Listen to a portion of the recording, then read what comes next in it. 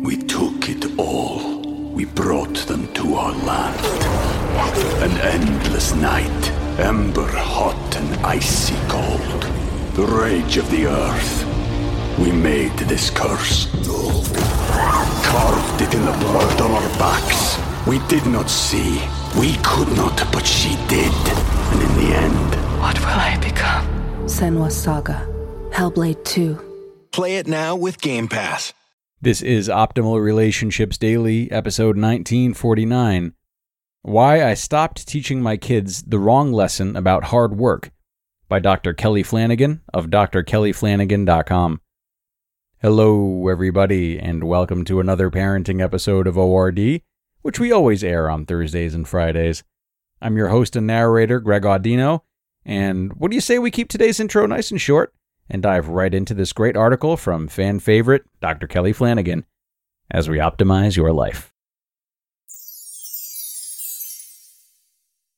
Why I Stopped Teaching My Kids the Wrong Lesson About Hard Work, by Dr. Kelly Flanagan of drkellyflanagan.com.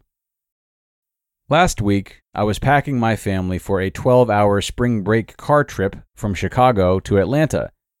We had anticipated the trip for months.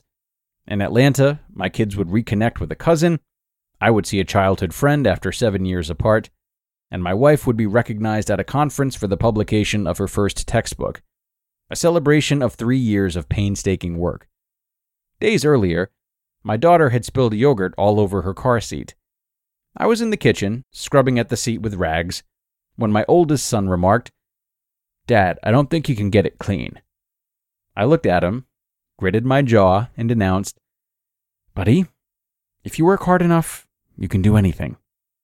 I was running a high fever at the time. In fact, I had been running a high fever for several days. I had the flu, and not a run-of-the-mill kind of bug. I was infected with a ferocious beast that had me aching and chilled and exhausted. My wife was sick too. Yet, insisting hard work would win the day, I continued packing for our vacation. 48 hours later, I would be telling my son something entirely different. What hard work can accomplish. I think work is a very good thing. In my experience, people are happiest when work is a part of their lives, particularly if the work feels rewarding and promotes a sense of dignity. And hard work is often the place we learn determination and perseverance. But teaching your son, if you work hard, you can do anything, is a problem. Not because it isn't true, but because it is. If you work too hard, you can do a lot of unhealthy things. You can ignore your body and all of its needs. You can run yourself right into the ground. You can forget that work is good, but play is sacred.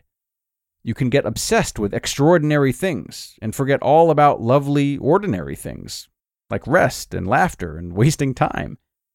And you can refuse to quit your plans, even while a virus refuses to quit your body. In a word, you can refuse to be limited. And in doing so, you can refuse to accept something fundamental about your humanity. I don't like to accept I'm limited, because somewhere along the way, I started to condition my worthiness upon being able to do it all. I started to believe my value was contingent upon doing everything for everyone, and being everything to everyone. I guess feeling like we're not enough on the inside compels us to prove we are more than enough on the outside. One overworked day at a time. What giving up can accomplish. 48 hours after I told my son hard work could accomplish anything, my family and I sat next to a highway in Chattanooga, Tennessee. 10 hours from home and 2 hours from Atlanta, 2 hours from a long-missed cousin, 2 hours from a childhood friend, and 2 hours from a dinner banquet honoring my wife. My daughter's car seat was clean, but our blood remained dirty with the virus. Our symptoms raged on unabated. We had pushed and worked our way to the edge of Atlanta. We had gas in the car, but our bodies were running on empty. I could no longer deny my limitations. No amount of hard work was going to beat this bug. I couldn't get my kids to their cousin. I couldn't get to my friend. And I couldn't get my wife to her banquet. It was time to turn around and go home. My son couldn't understand why we were giving up. He was angry. I couldn't blame him. Just 2 days earlier, I had told him a person can do anything if they work hard enough. So I looked in the rearview mirror, and I told him I'd been wrong.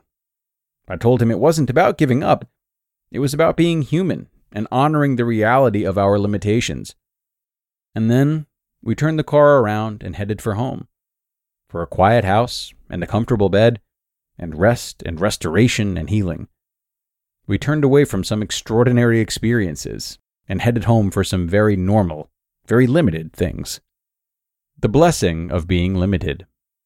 It's good, perhaps even holy, to be faced with our limitations and our finitude.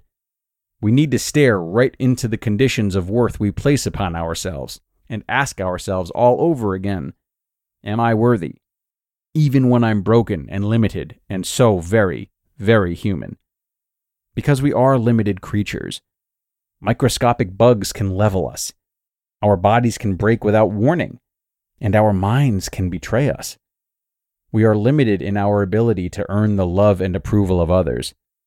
We have limited control of the world and of the future. We can't slow time down and we can't rewind it.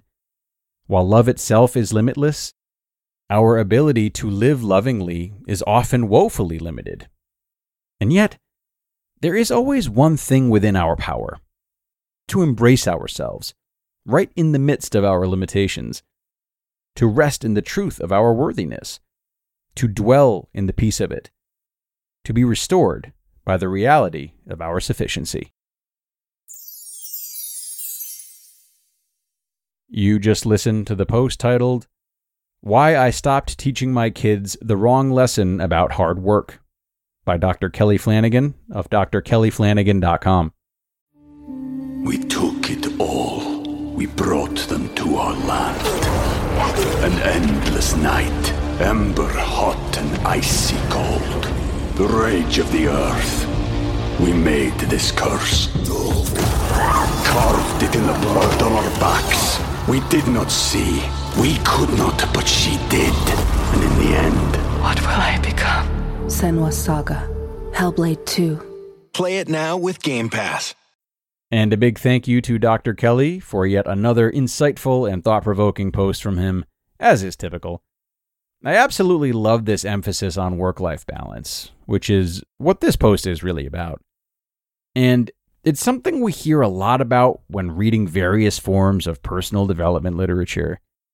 But it doesn't come up as often as it should when we're looking into parenting articles. But given how easy and prioritized it is these days to stay productive, to me it seems like as important a time as any to instill a sense of balance from childhood. It's important that we not do so much just because we can, and not to associate our self-worth or our identities with how much we accomplish. This is something I'd really love to see changed in the next generation of adults, and hopefully work like this from Dr. Kelly will help to make that happen. No, it will not dissuade the general public from ever wanting to work.